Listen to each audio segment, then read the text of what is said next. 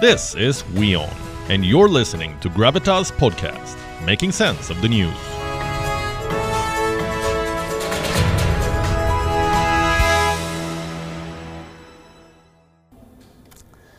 So as we wrap the year, and before you open the champagne, how about reading some tea leaves? Let's talk about the themes that will shape the year ahead. What will 2022 be all about? Will the pandemic end? Will China be made to pay finally? Will you be able to travel? Take up that new course that you've always wanted? We hope the answer to all of these questions is yes, but we don't know for sure. Here is what we think the broad trends will look like. Number one, middle powers will shape geopolitics. They will rise.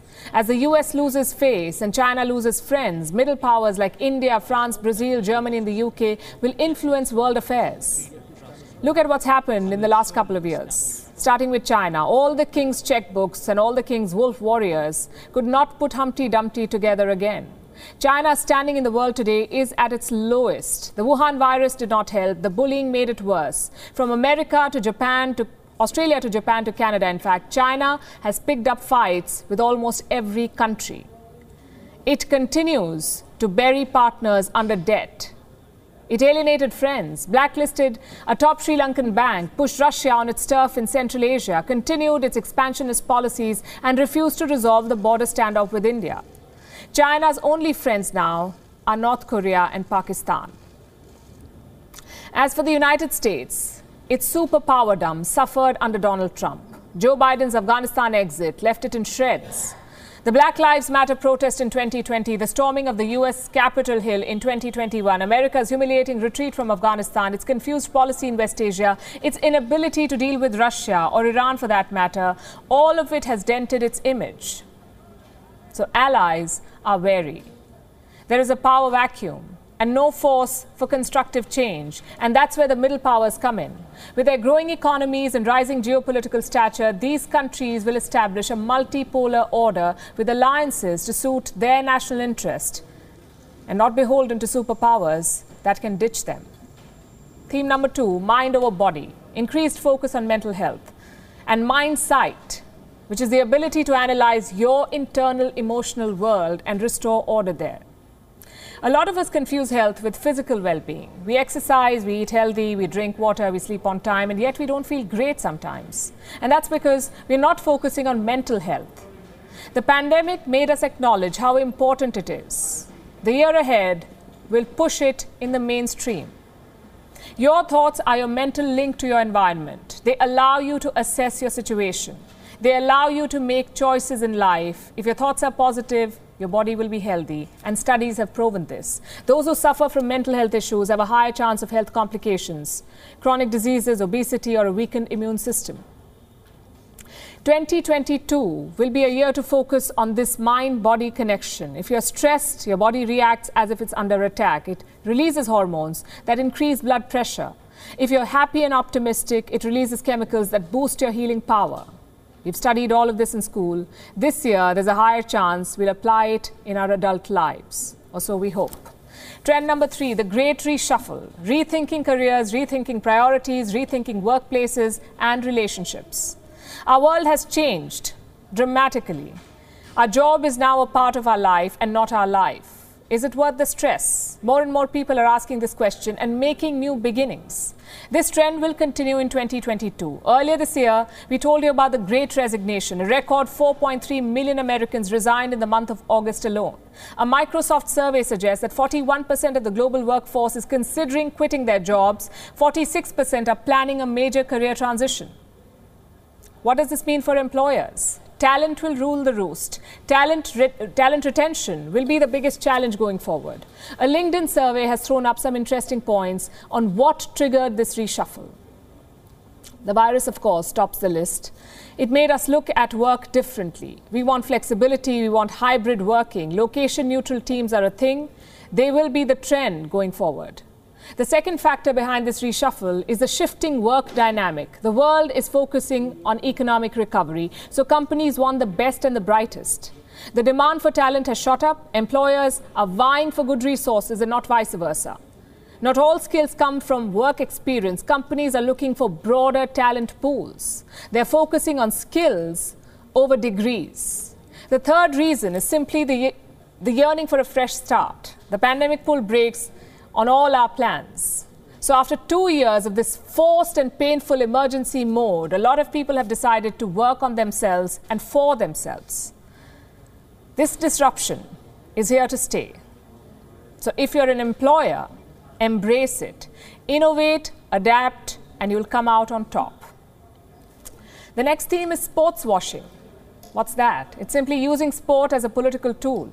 In 2021, a lot of governments used prestigious sporting events to boost their reputation or to simply airbrush human rights abuses.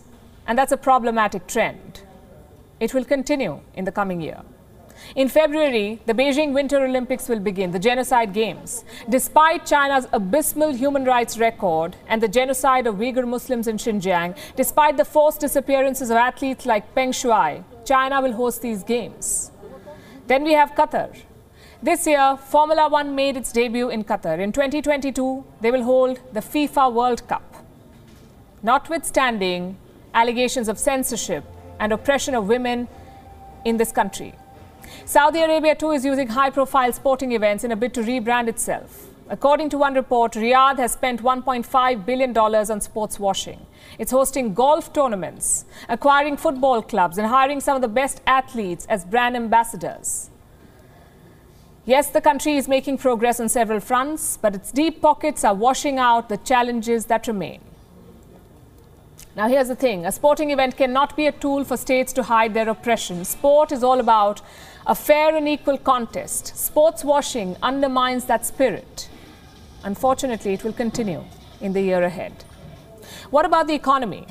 We are entering another seesaw year. The pandemic has spelled doom for the global economy. Lockdowns have infected growth. Variants are boosting uncertainty. As we enter 2022, this uncertainty shall persist. We are starting the year with an Omicron surge. It will hurt business. It will impact growth and recovery.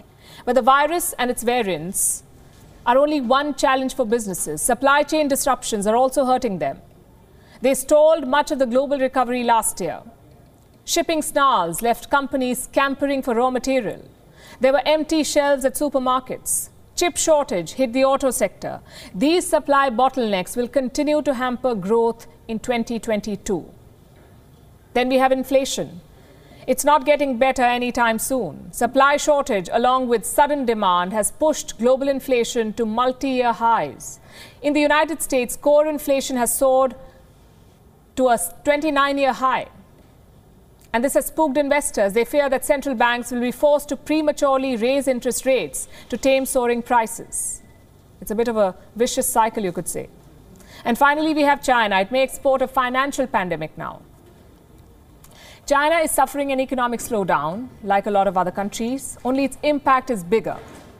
The world's second largest economy is cracking down on almost everything from Alibaba and Tencent to Evergrande and Kaisa. Beijing's crackdown is adding to investor worries. As Xi Jinping ramps up his rhetoric and China's economy slows, the repercussions are going to be global. Theme number 6. Survival of the sustainable. With due apologies to Charles Darwin, the fittest is not enough anymore. Climate change is here, and sustainable solutions are the only way to deal with it. The world has been talking about this for a while now. It will be forced to walk the talk in the coming year. The COP26 summit in Glasgow failed. Surveys say starting 2022, global emissions will be back to pre-pandemic levels. The world is expected to emit 420 billion tons of carbon dioxide. 420 billion. While major economies refuse to keep their end of the bargain, smaller countries are showing the way. Chile, for instance, just rewrote its constitution to take on climate change. The electric vehicle train is accelerating. The global EV market is projected to grow by more than 26% in the coming year. India alone plans to invest $15 billion in the EV market. Oil-dependent economies are working on diversification. They're investing money in renewable sources of energy like Saudi Arabia. It is planning a pivot away from oil. It plans to generate 50% of its energy from renewables by 2030. In fact, the United Nations has proclaimed this year, 2022, as the year of basic sciences for sustainable development. It says 2022 will mobilize world leaders to put more effort into sustainable development. Here's hoping that happens. And finally, the question that we've all been asking for 2 years. When will this end? Will 2022 be the year of the end of the pandemic? After 2 years of devastation, things were finally starting to look better. Then came Omicron and clouded our hopes. Every day brings new figures, new cases and newer worries. We're back to familiar territory, back to keeping a check on updated curbs and guidelines, travel restrictions. But there's still hope. The World Health Organization says this virus may not disappear, but the acute phase of the pandemic might just. Meaning, the worst may be behind us. We may not be able to eradicate the virus, but we may see it move out of the pandemic phase and turn into an endemic. The global health body has also added that this will only happen if every country ends up vaccinating at least 70% of its total population. So what we need to do as we enter 2022 is to ensure an equitable access of vaccines for all. At the same time, we cannot afford to let our guard down. We still need to take precautions, monitor our symptoms, adopt healthier habits, keep the mask on, and not lose hope. That's the most important.